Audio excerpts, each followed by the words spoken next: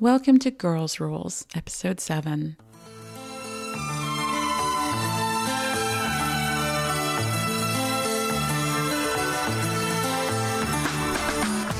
Listeners, today I have a treat for you.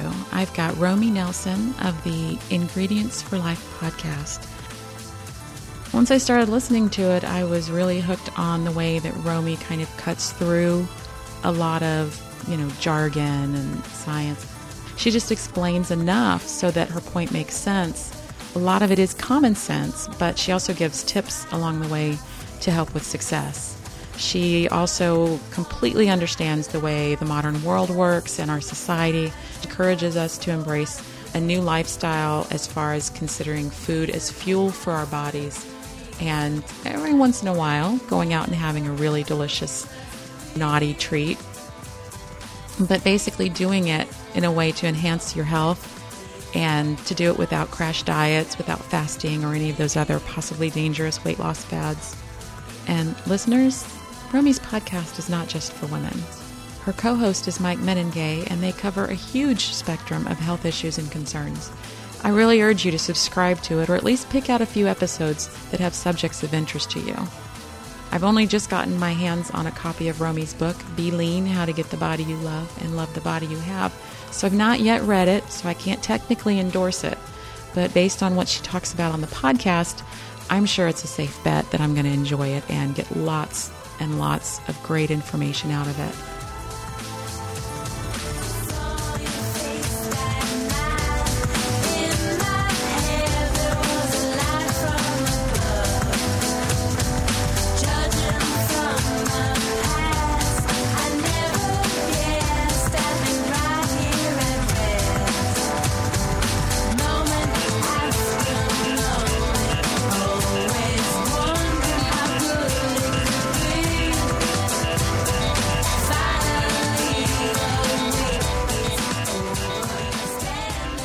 I'm very excited to have a special interview for my listeners today. I'd like to welcome Romy Nelson to Girls Rules. Welcome, Romy. Hi, Vivid. One of my core girls here on Girls Rules, MA and PA, actually recommended your podcast, Ingredients for Life, and she was really enjoying it. And since she and I frequently discuss health and weight loss and exercise, she thought that I would like your approach as much as she does. And I have to be honest, when I saw how many episodes you had out, I kind of was picking and choosing which topics I wanted to learn more. Mm-hmm. And I found that I was learning so much, and I would hear you say, well, like we talked about in a previous episode, that I've actually gone back and I'm listening through the entire backlog now. Oh, wonderful. I think you have a really great way of explaining things to people. You don't talk down. You don't judge if somebody breaks down and has a Big Mac. You just say, okay, well, now you get to start again. And, eat what your body needs for fuel rather than what, advertising or whatever is telling you that you need. Mm-hmm. My approach is it's real natural. I think that, we all have a different relationship with food, and it's all very complicated. And the thing is to honor where you're at and have a good sense of humor. And you're just trying to do better most of the time. Your body will respond to the way that you eat the majority of the time. So the best thing that I talk about and that my clients love the best and my listeners love is when we talk about cheat meals, because I believe you have to cheat. Otherwise, you're on a diet, and we all know the diets don't work. Right. Definitely not long term. No, yeah, they'll work for a while, but what do you win a diet for if you're just going to gain the weight back plus some friends? Exactly. And listening to your podcast, you clearly have an extensive knowledge in nutrition and weight loss and all of that. But could you please tell the listeners, exactly what your background is so they know where you're coming from? Yeah, well, actually, before I ever went back to school to become a nutritionist, because I'm actually a dietetic technician registered, so I am registered with the American Dietetic Association. And so I call myself a nutritionist because that's an accessible term, but I actually am legitimate in terms of my credential. But I was actually an overweight teen and young adult. So I originally did not go to school. My undergraduate degree is not in nutrition. I didn't have any intention of being a nutrition professional. And I say, I was obese because obese means in a literal sense that you're 20% or more over what you should be. And because I'm only 4'11", it doesn't take a lot of extra pounds to make you obese. So right. I was technically obese. And so I was never huge. I'm not going to pretend I was 100 pounds overweight because I'm not. But percentage wise, it was quite a bit. And so I had exercised a lot lot. And actually, I did become a personal trainer before I became a nutrition professional, but I worked out a lot. And over the years, I did everything from running to weight training. And I even played ice hockey in high school and college, which I'm sure a lot of your gal listeners would be interested to know, because when I did it in the late 80s, early 90s, there were not a whole lot of women playing hockey in Arizona. So yeah, I was playing an all men's team, so that was interesting. But yeah, it was just something that no matter what, and I guess I knew on some level it was what I was eating, but I really didn't want to deal with it like most of us. You think you can just exercise it off. If I just exercise more, I'll lose the weight. Right. So that didn't work. Years and years of trying. So eventually, I went to somebody and got some help, and they made me food log, which is the way I lost the weight and the way that I tell my clients, if they're really serious, and my listeners, if you're not willing to take pen to paper and be accountable for everything you eat in real time as you eat it, good luck, because for 99% of people, if they're not willing to do that, they're really not going to win the battle of long-term weight loss, which is what we all want. Right. I've actually been working on losing weight for a long time now, and I'm finally kind of getting near my goal. Ooh. And the latest burst of success has been I'm training for a 10K and then for a half marathon at the end of the year. Wow.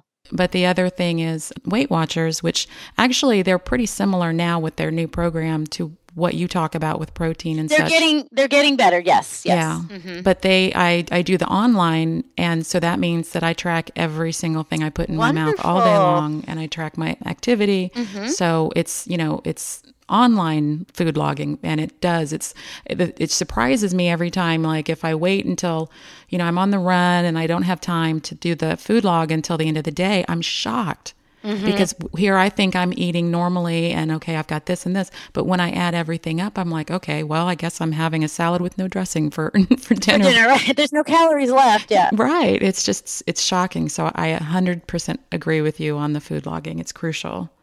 Yeah, it's good. And yeah, it doesn't matter how you log things. And Michael and I go back and forth on this on my show, but I think the online logging is great. You have to be careful because some of the programs they embed in there, they let people add in their own information and it's not always correct. So you could click on what somebody else said a 4-ounce piece of beef is, and it might not be. So I did it, the old fashioned way. I walked, in uphill and snow both ways when I was doing it in the mid 90s because there were no cool online programs. My favorite program, though, is by another dietitian. It's called CalorieKing.com, and that is all data. It's entered by the professionals who are actually researching the information and putting it in. So there's not any erroneous information in that particular program. So if you don't want to use the calorie books, which I had to use, I carried around my little calorie book with me everywhere when I first learned. But the other key is eating real whole food. I mean, if you're eating a lot of processed food, nowadays you can look that up. And it's okay, to start out using some of those foods. But what happens is you start to taste chemicals, you smell chemicals, you actually learn what real whole food tastes like, and you start to like it. Yeah, exactly. I'm a new convert thanks to your podcast to the Ezekiel bread. Great. And so at a barbecue that we were at recently, I had like a regular hamburger bun because that was what was there, and it just tasted weird. It tasted like almost like a marshmallow. It was so sweet and it was so airy and so thick. And I've always loved the whole grain breads more than the regular white, but I'm loving the Ezekiel bread. Oh, that's great. I'm so glad to hear it. And yeah, that's really wheat the way our ancestors ate wheat. It's really true whole grain. It's flourless bread, and it's the only bread I eat. I actually didn't even have bread for years unless I was having a cheat meal. And I just don't, I couldn't even the smell, like you said, it gets to the point where it doesn't taste like food. And that you're really getting somewhere with your relationship with food when you start to notice these things. And yeah, it's really interesting. And something else some of my listeners don't know, because I just don't talk about it a whole lot. I've done 8-figure and fitness competitions between 96 and 2005. And, I would argue, and as much as I never miss a workout, and I work out for health reasons, and yeah, it does make you leaner, harder, more muscular, of course, when you lose the body fat through nutrition. Right. But it's interesting because, I joke, but I'm kind of not really joking, that 90%, whether it's somebody just, out there trying to lose weight who's never tried before, somebody dieting for a bodybuilding competition, 90% is nutrition. Can you explain what your thought process is on the difference between something like Atkins and South Beach, which they shun basically all flours, pastas, at least in the initial stages. And what you're talking about, because you said you didn't eat bread for a really long time. And could you explain where bread is now in your daily routine? And obviously the Ezekiel bread makes a difference than some white bread. Yeah, absolutely. Well, I think the first thing always is to honor where you're at. I certainly ate bread when I first lost the bulk of my weight, to be honest with you, back in early 96, when I first learned to eat the 5 small meals, and I learned about protein, and I learned how to count calories, and that calories were energy. And I'll get more into that, the analogy of why it's so important to count your calories later.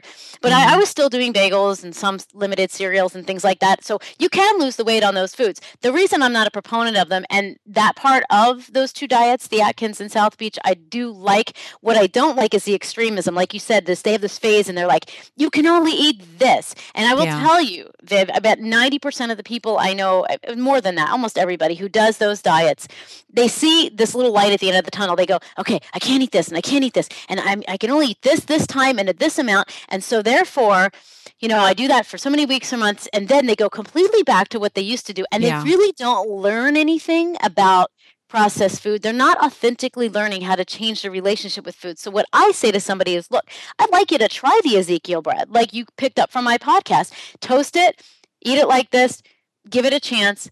Yeah. And if you can replace your bread, great. But sometimes you're going to go like you did to the barbecue, and you're going to have the bun with the hamburger, and just count it in your calories, and it's okay. When you're ready, if you decide, like I am at the point now, where that to me, wheat flour it's not food. It's just, I don't consider it food. Sometimes it'll creep into one of my cheats. It might be brownies, cookies, cake, or somewhere that I've planned ahead for, knowing I'm not going to feel so great maybe if I have too much of it, but I don't consider it food, honestly. Yeah. So I'm at the other extreme. So if somebody comes to me and they say, Romy, here's where I am in my evolution with this, and I'm, already eating pretty clean and organic, and I want to take it to the next level. I'll still tell them they can cheat on those things, but I'm going to write them a meal plan that, it's going to exclude those kinds of foods 85% of the time. But I never do what those diet books do, which is tell somebody, never eat this. I just don't do it.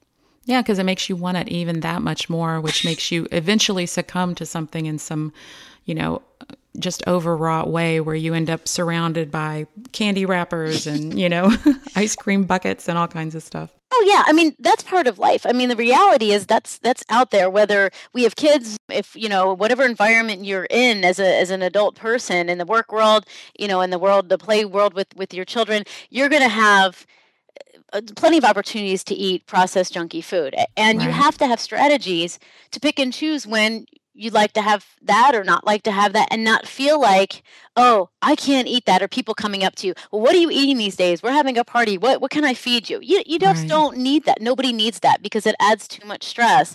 And if we add stress, then we're going to give up. So it has to be, and if you've listened to the podcast, the beautiful thing with Michael, who's lost 65 pounds, he lost it in a little less than a year, and he's been holding it off now. It's been like a year and a half that we've been recording. He started out eating what I would consider a horrific amount of fast food, absolutely horrific. And he doesn't even like the taste of most of it anymore. But we started with the calories. And if you can do that, if you can start with your calories and not be as obsessed about the types of foods, you'll get there. Yeah. Well, because when you see what you're quote spending calorie wise for, even a small cheeseburger from McDonald's, and you see what you can have with like real whole foods, it's like this little tiny thing or this big plate of delicious, fresh stuff. And it doesn't take long for you to realize that you don't really want to be hungry just to satisfy that little mouth craving, that when you actually eat it really doesn't taste as good as you remember anyways. No.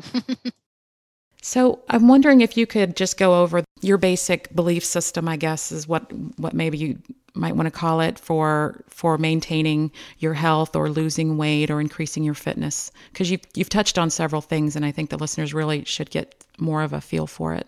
Well, it's fairly simple. It's 5 to 6 small meals a day. The number one thing that, again, I can promise people they can keep their weight off if they can do this, is you figure out the calories you need. Again, I use the example. I am 4'11", and I like to keep my weight around 98 pounds. And I like to keep my body fat pretty low. So I have to figure out how many calories I need in a day, most days. Again, you have your 2 cheat meals a week. We'll talk about cheats later. But 85% of the time you have to stick in that calories. Now, let's say you're a gal out there listening, and your average American female is about 5'4", and your goal weight might be between 120 and 140, depending on how much muscle you have and where you weigh, what you weigh now. So if you're 5 inches taller than me, and maybe you don't exercise as much, maybe you exercise more. Again, you have to figure out those calories. And here's my basic philosophy: it's like being in debt. If you go to a debt counselor, they're going to refuse to work with you unless you take a monthly budget every month, and you are accountable for every single dollar till at the end, after every dollar's been accounted for, bills, utilities, debt, entertainment, everything, you have it zeroed out. That's all I'm asking you to do is start looking at food. And it's a cold, clinical, hard thing to do when we look at food as entertainment and fun, as we always do in all cultures around the world. It's family, it's fun, it's entertainment. We it's eat a reward for other if reasons. You've done well. Yeah, we don't just eat for nourishment. Yeah. But if 85% of the time you can go, okay, calories are like money. And if I overspend, if I live like I'm making 80 grand, but I make 40 grand, I'm probably going to be in trouble. Yeah. Okay. It's the same concept. If you're overweight, and barring thyroid issues and a lot of health issues, certain medications can certainly cause weight gain. However, in general, if you have more body fat, more pounds than you want, you're basically kind of overeating, or in this case, the analogy, you're overspending. You're not really being accountable. And the thing that Viv, from writing this down, when you put that on paper or you look it up online and you realize that the thing you thought might just be 300 calories is actually 900 calories, you go, oh, no wonder I can't lose weight or keep it off. Right. And you incorporate a lot of protein too. Yeah, yes. I do believe that if, and again, if you have healthy kidney function, because again, there used to be a big controversy in nutrition about protein and kidney function. There's no evidence that high protein diets cause kidney failure or kidney damage. If somebody, however, has a diagnosis of an existing kidney disease, if they have, just a renal disease in general, they are not able, like my cat's a good example. My cat has kidney failure. So she, as a carnivore, real interesting, I have to feed her a lower protein diet, poor thing. She's supposed to be eating all protein. If you have, existing kidney function issues, then you don't want to go high protein. So my thing is a compromise.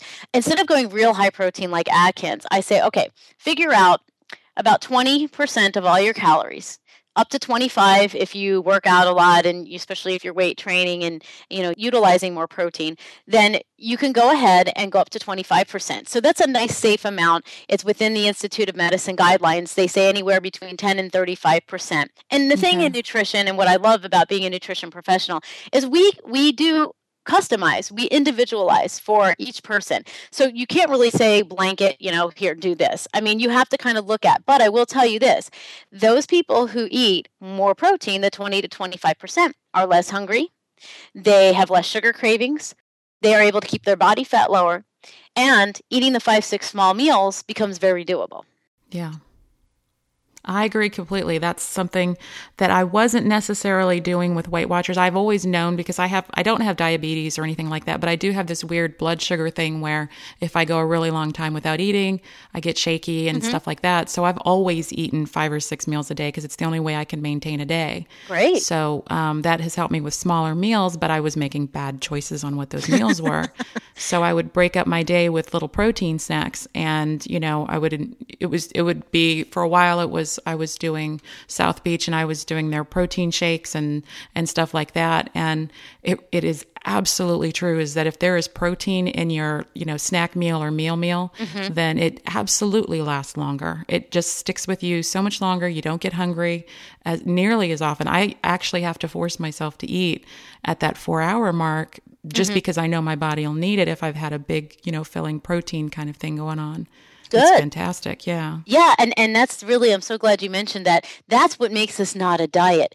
It's a meal plan. And if you are conscious about making sure you have all your snacks and your food and, as much as you can cooked up for on the weekends or whatever your off days are, make sure you're cooking up your eggs. You can boil them up. You can make your egg white omelets ahead of time, or a couple eggs, and then reheat it. You can, make sure you have your nuts and your protein bars, and you can just make sure that you have, some chicken breast cooked up. You've got these foods that are high in protein. And I would argue all of the meals should have a little healthy fat or protein to keep your blood sugar stable. But the breakfast is the most important. turn. If anybody's listening out there and you're not ready to make a big change or overhaul, I could just tell you one little thing to change. If you can just do a couple eggs, or you could do 5 egg whites, or if you like the yolk, because yolks are healthy within reason, if you're just doing 1 or 2 a day, you can go ahead and do a whole egg with 4 whites. That's going to give you, let's see, 6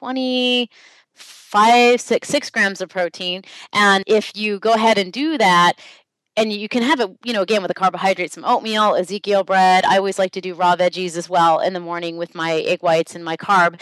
And then that way you've got, 350 calories in the morning, but so much of it was protein that now you don't crave as much sugar during the day, and you have much better control over the blood sugar description, Viv, that you were giving about the highs and lows. The highs and lows make us make bad choices. Yep.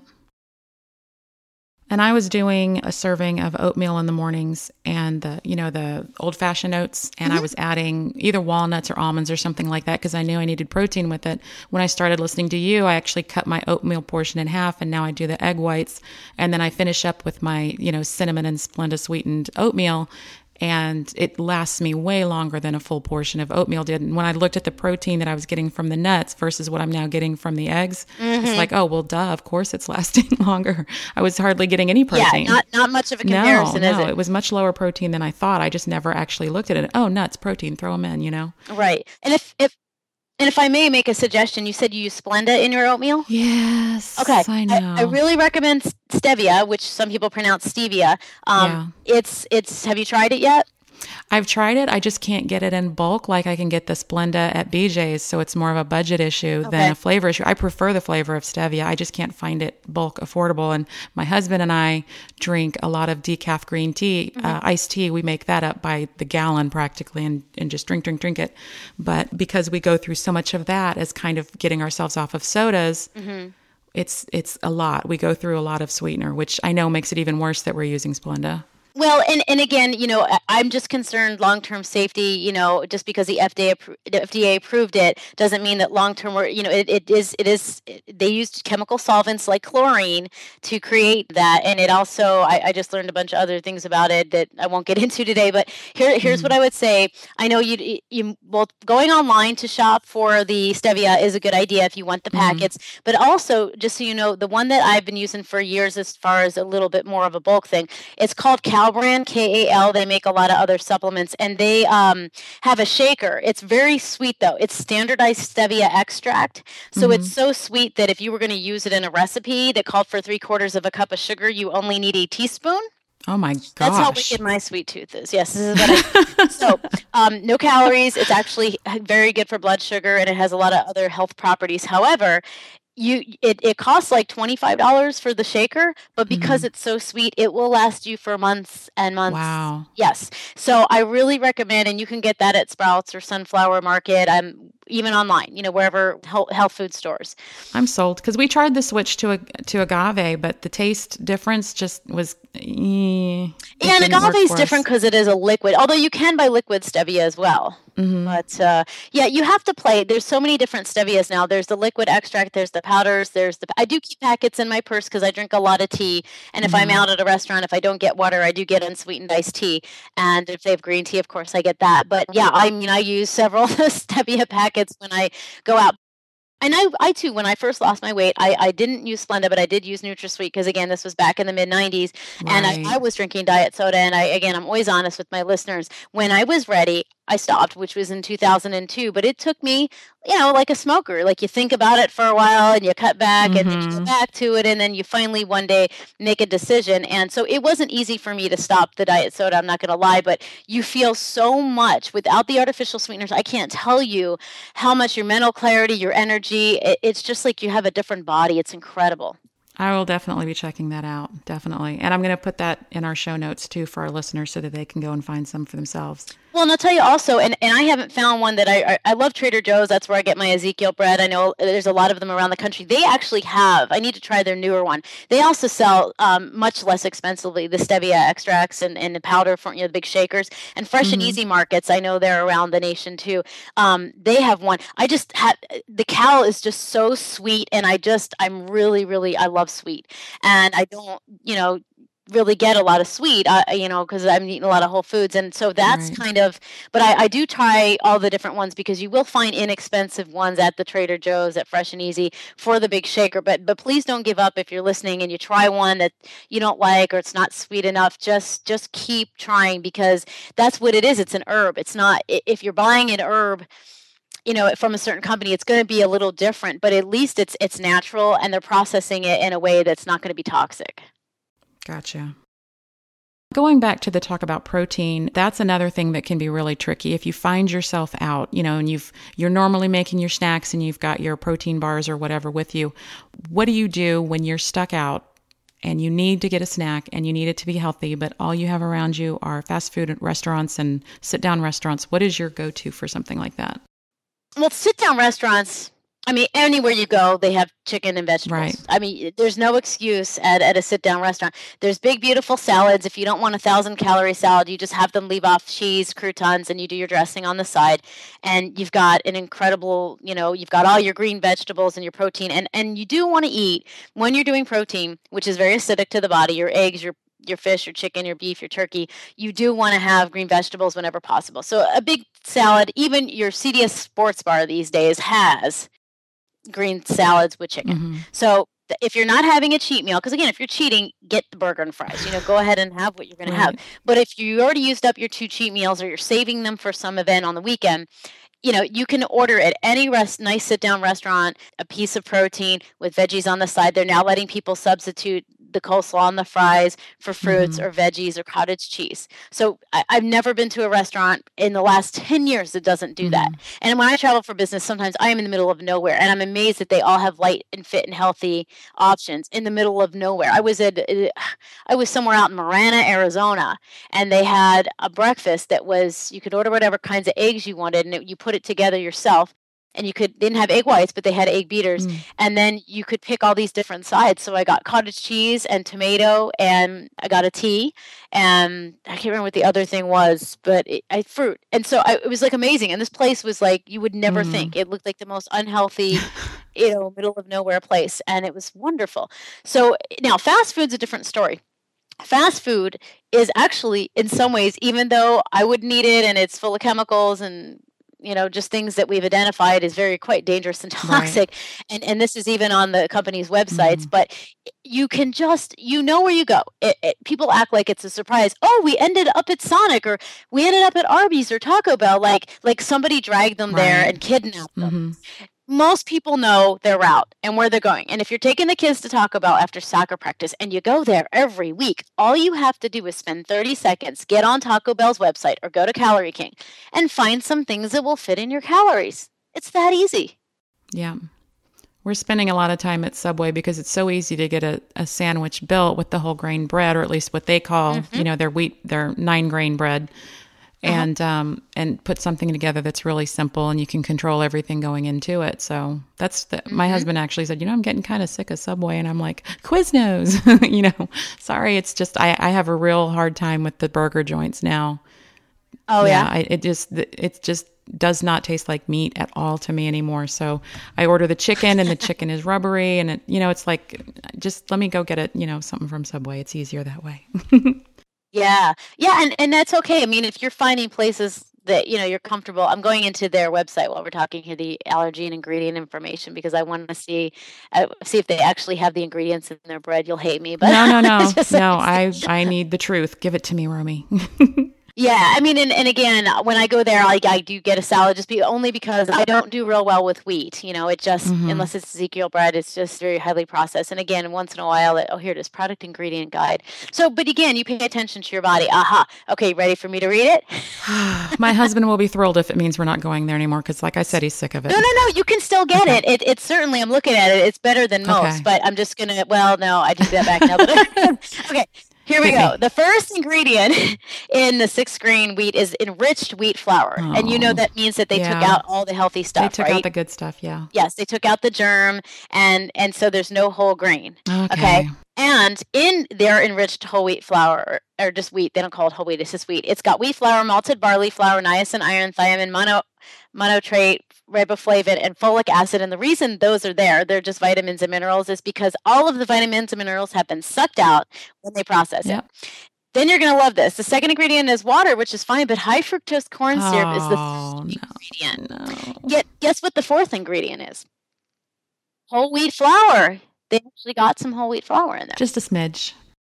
So when I see something, that's why a red flag waved in my head when you said the 9-grain bread. I knew ahead of time, even before I looked this up. You know what I'm saying? Yeah. So now it's not bad.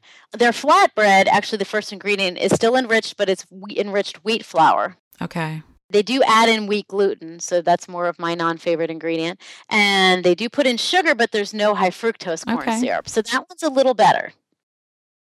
But I should switch to a flatbread or a salad. Yeah, but you don't have to. If you're happy with your weight loss, what I tell people is if you can eat flour, just, again, I don't eat it again, but I'm somebody who's really a purist about my food. You have to honor where you're at. If you love your sandwiches there, continue to eat them. If you're losing weight and you feel healthy. But see, the problem is with our food supply, when we eat out, they're going to get the most inexpensive, highly processed foods most of the time. So that's why, again, I just choose not to eat the processed bread because I know what's going to be in it before the worst shocking thing to me was when I was doing my clinicals and my training. You work at hospitals to get a lot of your training. And in the hospital food service, of course, I couldn't help myself. Yeah. And so I go back into where they have all the breads. And every single loaf of the hospital bread had high fructose corn syrup and it was processed and bleached, flour. So it's just inexpensive. That's why the Ezekiel bread costs more. It's worth it though. I mean, it actually tastes like something, and it has texture. There you go. So you're seeing the difference now. Yeah. But again, I'm not going to tell you don't eat it. I'm just saying, as you evolve in your taste, you'll just kind of do that on your own. Well, and in all honesty, the reason I settled on Subway is because it was healthier than Taco Bell or Chick-fil-A or any of those things. Because the lettuce I find in the fast food salads is frequently not really fresh or anything that I want to eat. And so I sometimes will avoid those from fast food joints, but I'll give them another try because, I'm not happy with that list of ingredients in that healthy bread either. But it's still healthier. The other thing with Subway is the meats have nitrates or nitrites. Right. Do you know what those are? Yeah, so those are there's a lot of evidence now that they're cancer-causing preservatives. So when you're buying deli meat in the store, you can look for nitrate or nitrite-free and preservative-free. And of course, I also look for gluten-free because wheat is cheap and it is used in a filler in the very inexpensive deli meats. So, again, just being more aware. And again, I lost most of my weight in the beginning. I was eating I was eating Healthy Choice hot dogs, which were high in sodium and God knows what's in them. Yeah. And I was eating the lunch meats. And now all I'll eat is Applegate Farms, which is hormone-free, antibiotic-free. But this is something that takes years. You're not going to be that picky right away. If you're looking for weight loss, it's all about calories. If you're looking for health, then we're going to start looking at, okay, what are they using as preservatives? Right. What are they, are they adding high fructose corn syrup? You're starting to look at it in a health manner. Yeah. And we're definitely moving towards that. It's just taking a little longer with, reducing the calories and increasing the exercise. It does, like you said, it feels kind of overwhelming when you try to do everything at once. Yes. Yeah, and I didn't do it right away either, and a lot of when I was researching to write my book, a lot of the things that I learned and going back to school, you do learn over time. And that's with anything in life that's worthwhile. I tell people, they're like, I want to lose 40 pounds and keep it off. And I tell them, I said, if anything else in life that we were to do, whether it's raise a family, go back to school for a degree, anything that we want to accomplish, we expect that it's going to take time. Right. And we expect it to be a journey and a process. And that through that journey and process, we become better people, more knowledgeable, more fulfilled, more actualized. But with weight loss, it's like we're a microwave society. Right. We want it now. We don't want to have to work hard. We don't want to have to learn anything or go through any ups and downs. Right. But that's if it's worth it, and I think it is, it's going to be difficult sometimes. One of the hardest things that and this is why I've stayed with Weight Watchers is because when I had done diets previously, it was like, okay, I lost this. Where's my reward?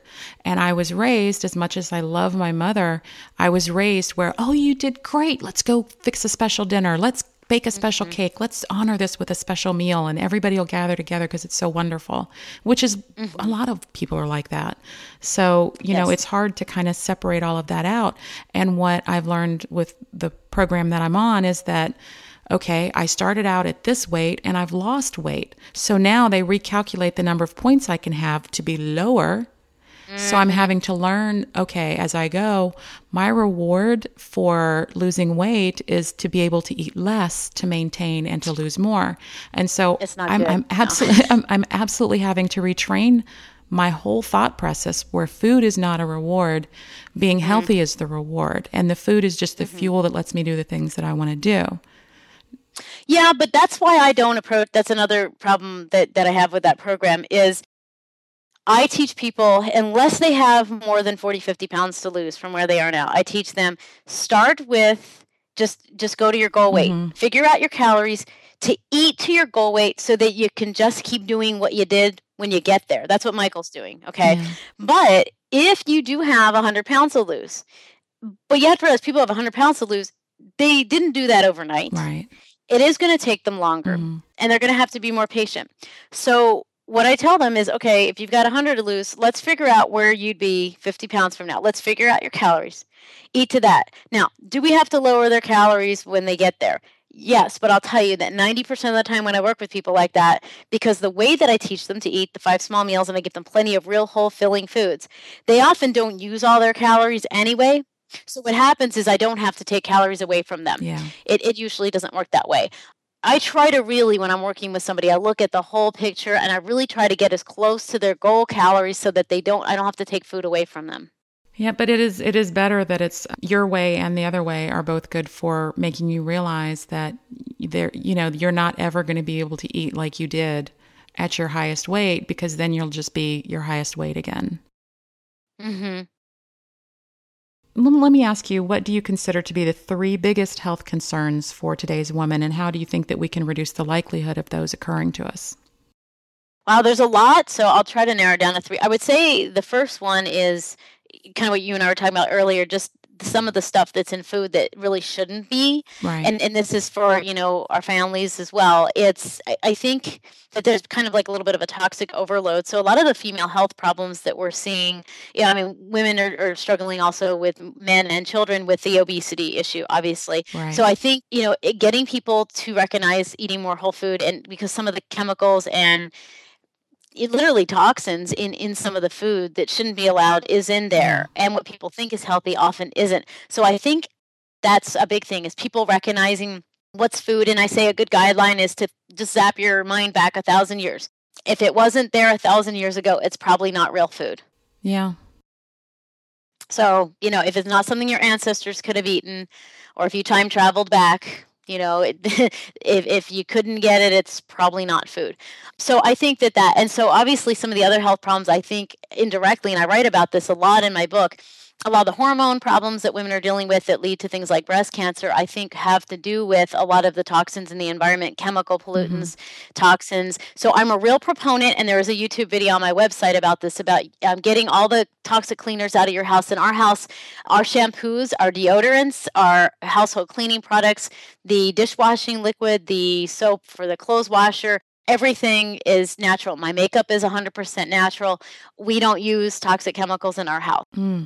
And it is something that takes time as well, because it's not something you can do right away. You start replacing a product here and there, and you slowly do it. But it is something I think it's really important, because women, right now, it's now 1 in 6 women are slated to have breast cancer. And to me, that's just absolutely unacceptable. And I do think, there's some other issues, part of it probably being overdiagnostics and, the overuse of radiation, CT scans, a lot of other of these things that we now know also cause cancers. But I just think that women are really battling a very toxic environment. And in my book, I write a chapter on this. We call them xenoestrogens. To women, to men, they can block their testosterone and cause all kinds of problems with sex drive and impotence, and that's not good, certainly. Right. But with women, too much estrogen, that's chemical estrogen, that's not the estrogen your body makes, causes a lot of these hormone disruptions that include an estrogen-driven breast cancer. So those are definitely concerns. I think that, a third one, I don't know. I think those would probably be, obesity related, diabetes, heart disease, high blood pressure. Mm-hmm. I think if I'm going to say a third, those top three concerns. I mean, the thing is that the majority of Americans, the number one cause of death in the U.S. is heart disease, cardiovascular disease, and we all have to die of something. Right. But it's interesting how we're such an advanced civilization. We have all this great sanitation, and there's not a lot of communicable diseases. Mm. But we do end up having problems because what we're putting in our body again is often not meant to be there. Absolutely. All you have to do is pick up one item out of your pantry and read the ingredients, and it's very clearly something that really needs to be looked at. And I'm not big on huge government regulation, but it certainly does seem like the food companies could be a little more honest in their packaging. Yeah, that's one area I'm with you. I'm also not, big into the nanny government situation, but absolutely, I think that when we had a lot of these chemicals come on the market, and I write about how many thousands of chemicals are out there in my book, it just wasn't. Nobody really knew. I mean, people were just trying to, get better living through chemistry. Right. Same thing with the pharmaceutical drug industry, which could be a fourth issue Yeah. that's really facing women today, is how quickly that physicians will dole out pharmaceutical synthetic drugs that all have side effects that result in you having to take another drug to counteract the. I mean, Yep. I've got clients that are on 15 to 30 different pharmaceutical drugs, and half of them are to counteract effects from the others, and it's just absolutely horrific. And nobody's talking about it. And actually, they did just come out with a big story in the paper about prescription drug abuse in terms of addiction being far surpassing anything that the illegal drugs are presenting. I totally believe that. But I'm trying to look up here while we're talking. There is a site, and I'm going to try to find it for you to share with your listeners and maybe put on the site, that there is somewhere you can look up the chemicals in your body lotions and your household products. So I'm going to try to find that too. Yeah, because it's a great website. Oh, great. What do you think are the bare minimum supplements that a health conscious woman should be taking? And if you could also touch on probiotics and vitamin D3? Yeah, okay, we'll start with those two. Those are two probably of the most important. So D3, vitamin D3, and there's in a couple weeks, there'll be a whole TV spot I just did last Friday on my website, a whole segment just about vitamin D3. Vitamin D3 deficiency has now been implicated in diabetes, heart disease, osteoporosis, cancers, and another huge list that we don't have time to go into, but everything from gum disease to depression to Wow. obesity to autoimmune diseases like MS and rheumatoid arthritis, and I could go on all day, lots of birth defects. And so with vitamin D, we didn't really know until the last 10, 15 years with all the research that's been done, but we now know that we have an epidemic. Anywhere from 30 to 60% of Americans, men and women and children, are deficient. And the only way to really know is to have your doctor add a vitamin D. It's called a serum OHD test when they run blood work, when they're just doing other blood work. That way it shouldn't cost you extra. Right. And when you look at your levels, then you can tell, you can meet with hopefully if your doctor knows what they're doing. If not, a nutrition professional can help you. But what I tell people, just for quote insurance, is you need to be on anywhere from probably up as much as 5,000 international units of vitamin D3 a day. And especially if you don't get a lot of sunlight, if you live at northern latitudes, all of those things are going to make you at more risk. The darker your skin is, the more obese you are. And if you're on certain pharmaceutical drugs, statin drugs, corticosteroids, heparin, other cholesterol drugs besides statins, I'm missing a couple. There's just a bunch of categories of drugs. So if you're on any of those drugs, you're actually not going to, acid reflux drugs, that's a biggie right there, because you can't absorb hardly any nutrients when you're on those. So a lot of those drugs make it so that you need vitamin D even more, and you're more likely deficient. There are two drugs, calcium channel blockers and thiazide diuretics, that if you're on, you can't take D. So if it was me, I would have my doctor switch me to a different blood pressure medication so that I could take D, because D is so important to preventing chronic disease. Weight loss, it's huge in weight loss.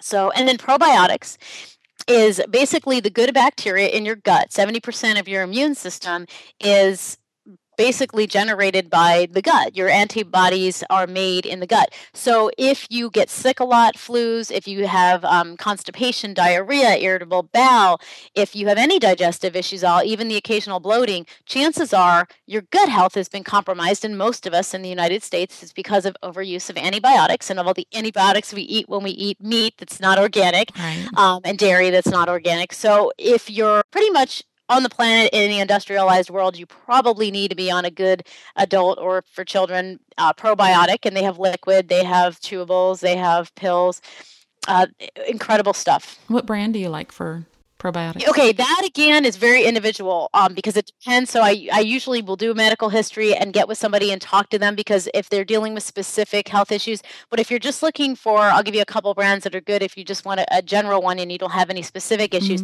PB8, that's P as in Paul, B as in boy, and then the number 8. It's by Nutrition Now. That's a good one, and you can do 1 or 2 of those a day on empty stomach, either before bed or upon waking.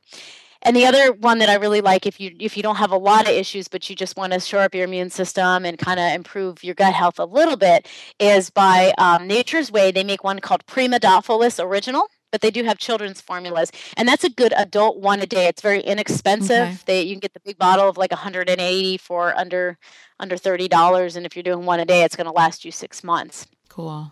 But that's a good one. That one has to stay refrigerated. PB8, I do always keep in the house because I travel a lot for speaking, and I always can know that I can put that in my suitcase and it doesn't have to be refrigerated. But there are stronger probiotics. If you have irritable bowel syndrome, again, getting with a nutrition professional would be the best thing to do. I'm going to jump back again because that made me remember that, I go to the store and usually when I listen to your podcast, I'm either out running or I'm in the car running errands. And so it's not the best time for me to be able to take notes or anything like that. So that's why I specifically asked about those. I know you mentioned them in one of the episodes and I never did get the brands written down, but also the protein powders. I mean, Yes. I go to the store and there's so many different ones and I don't feel like I know enough to be able to tell which one to get. So I end up leaving and planning on going home and doing more research. And so it's been a while and I haven't bought any protein powder yet for the on-the-go shakes that you talk about on your show. So can you recommend any brands for people that are just, no specific issues? Absolutely. Yeah. I love, and it's really the only one I've used for a few years now. And practically every one of my clients is on it because it just tastes so good and it's very pure. And it's made with stevia, so you'll good. like that. It's by MRM. Can't remember the whole name of the company, but if you just Google, you can get them at iherb.com or most of these online, real inexpensive places to order supplements have it. And so MRM, and it's called 100% Natural Way. Okay.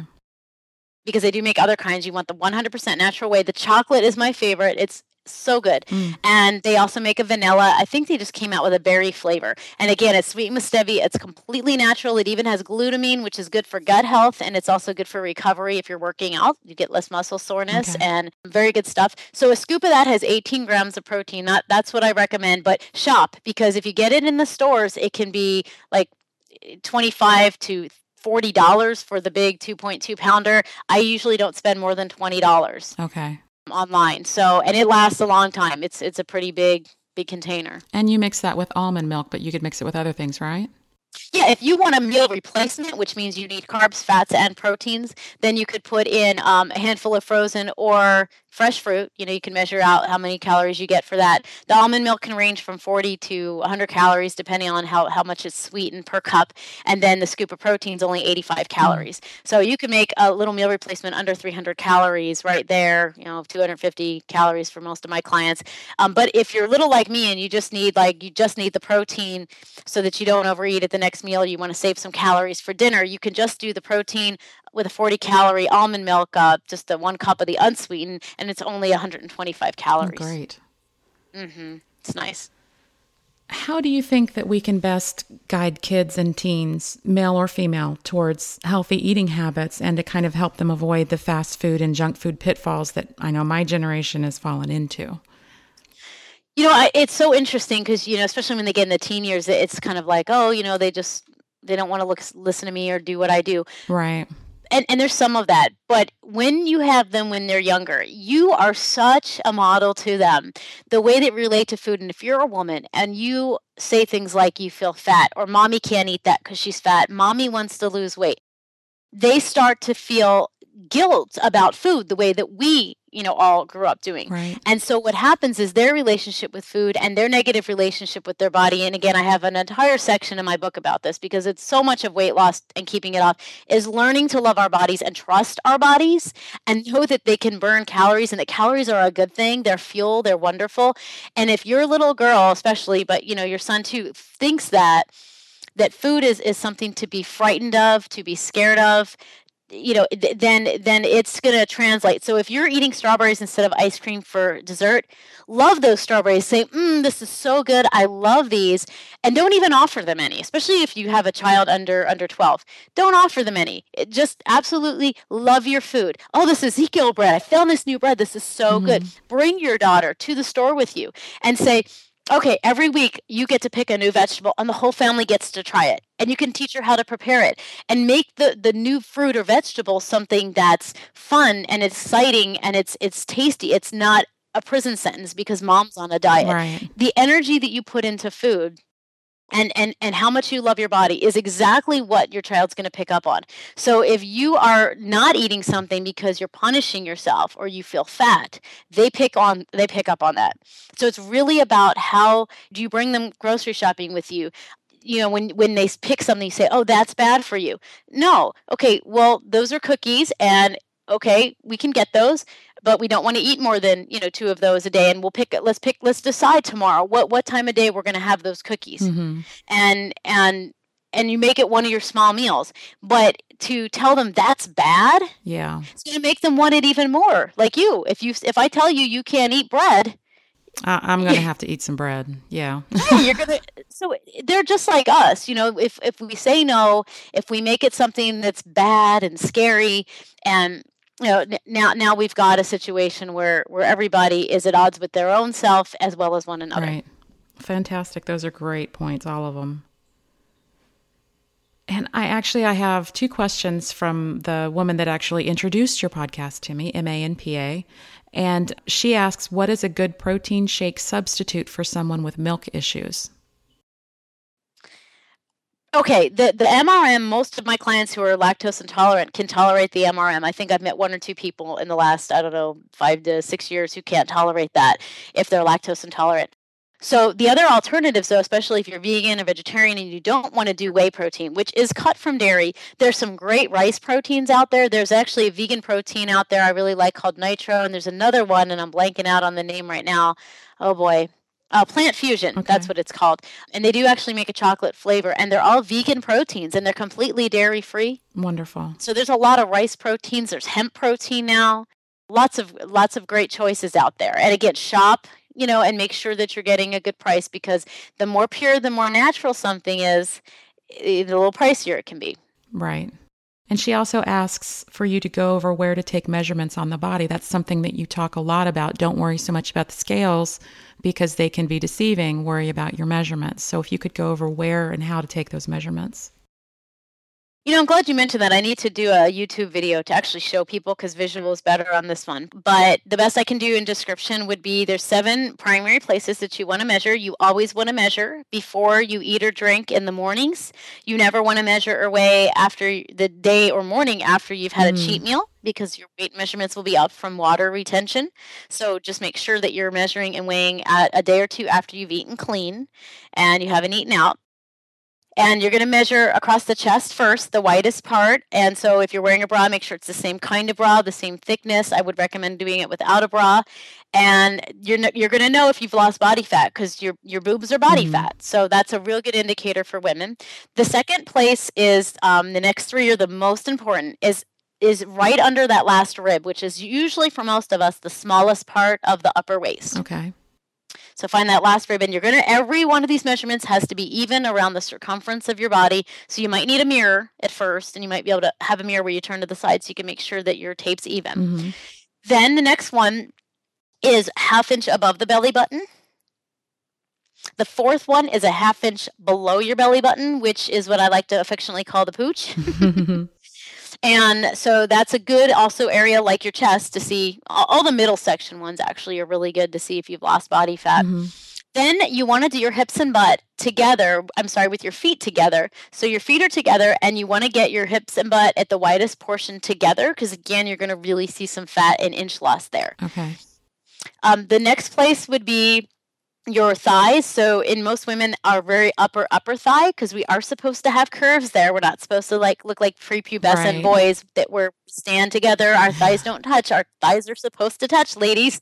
So you want to, though, see if you are losing inches off your upper thigh where you have the most circumference. You're going to look at those on both legs. And then you could do other ones if you like. You could do your calves. You can do your biceps. If you are working out, I would recommend you flexing. Okay. Your right and left bicep, but if you don't, you can just simply have your arms straight down by your side while you measure.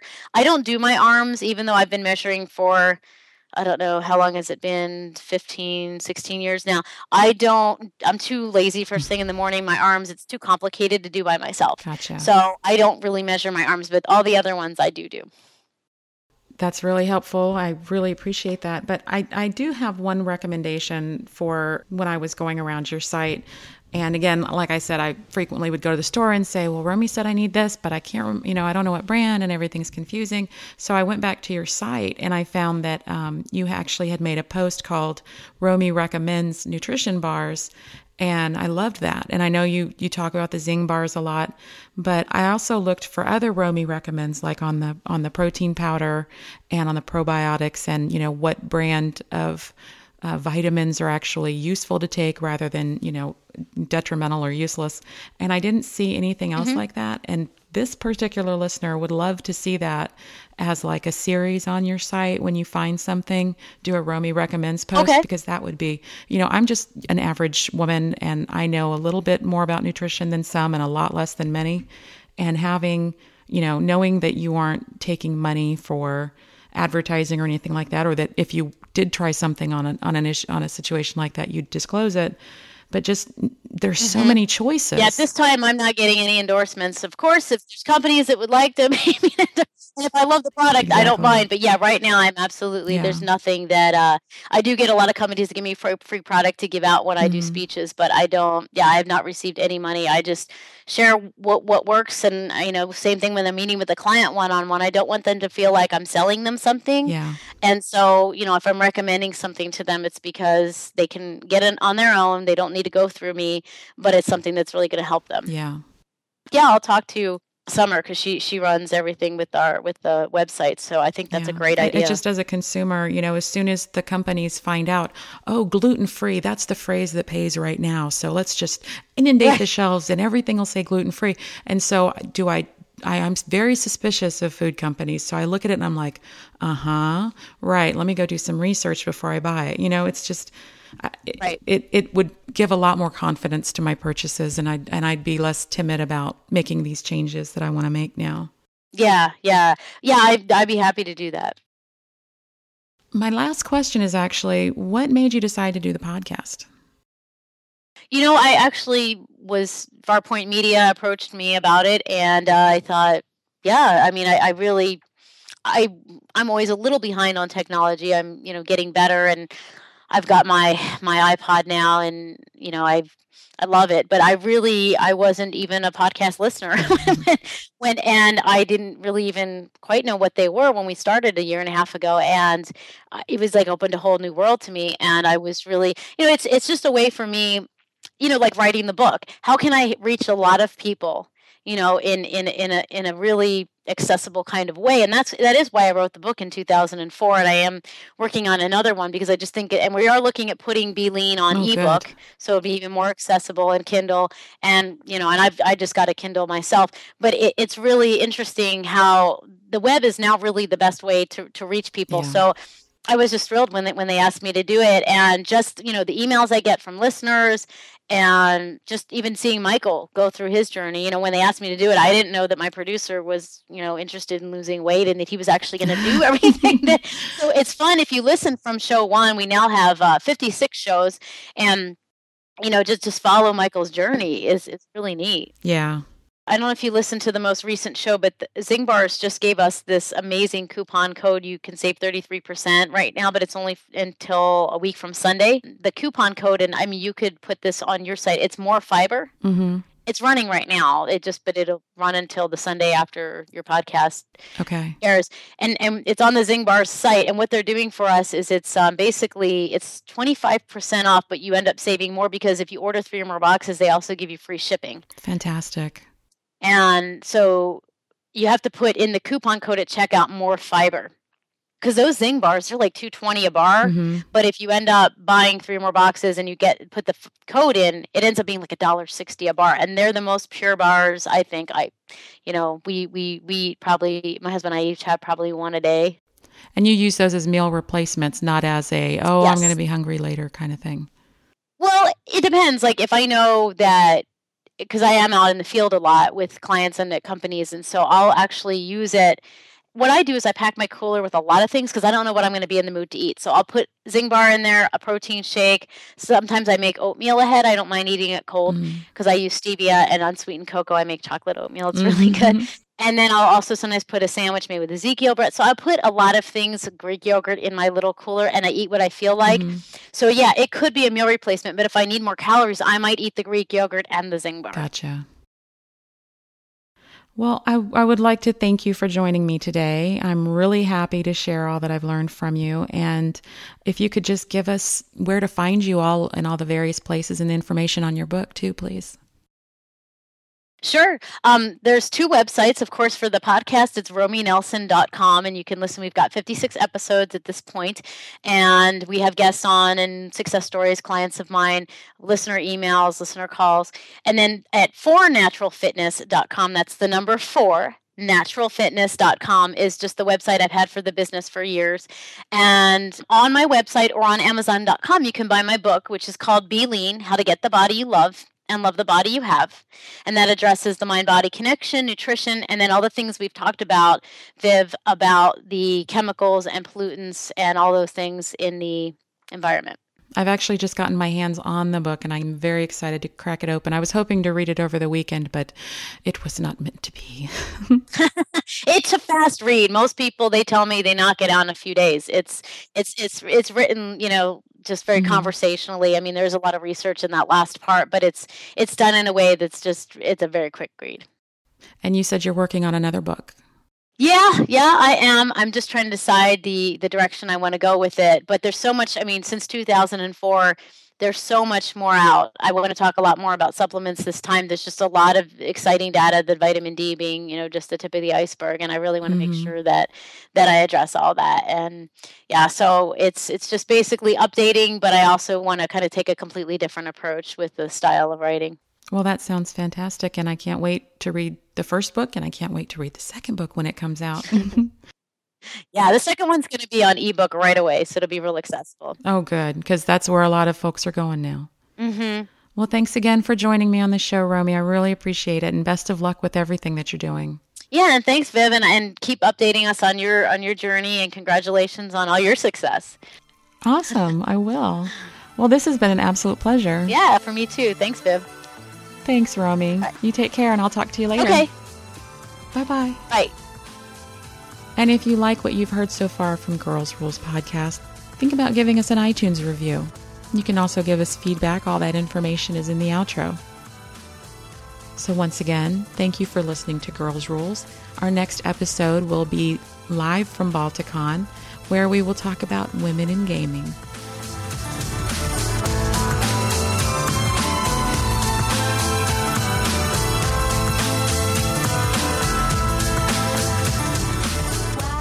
Thanks for listening to Girls Rules. You can find information, comment on episodes, and subscribe to the podcast at girlsrules.org. You can contact me by email at girlsrulespodcast@gmail.com or leave a voicemail at 717-347-8537. This podcast is released under a Creative Commons, non-commercial, no derivatives 3.0 license. You are free to make copies and share this podcast to your heart's content, just not modify or make money from it. Theme music is provided by Emma's Many, found on Magnatune.com.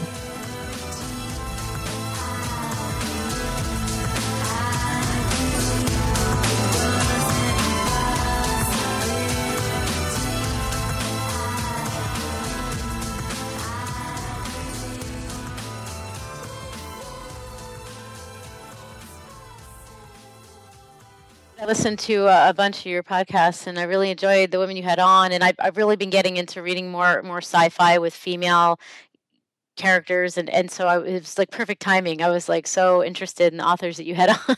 Yeah, they're fantastic. And almost all the women that inspired me to do this podcast were on that panel. Oh, They just blow me away. They're so empowered and they don't hesitate. They just do. And that was something that has been lacking in my life. oh, really? I wouldn't have guessed by listening to you. Oh, well, thank you.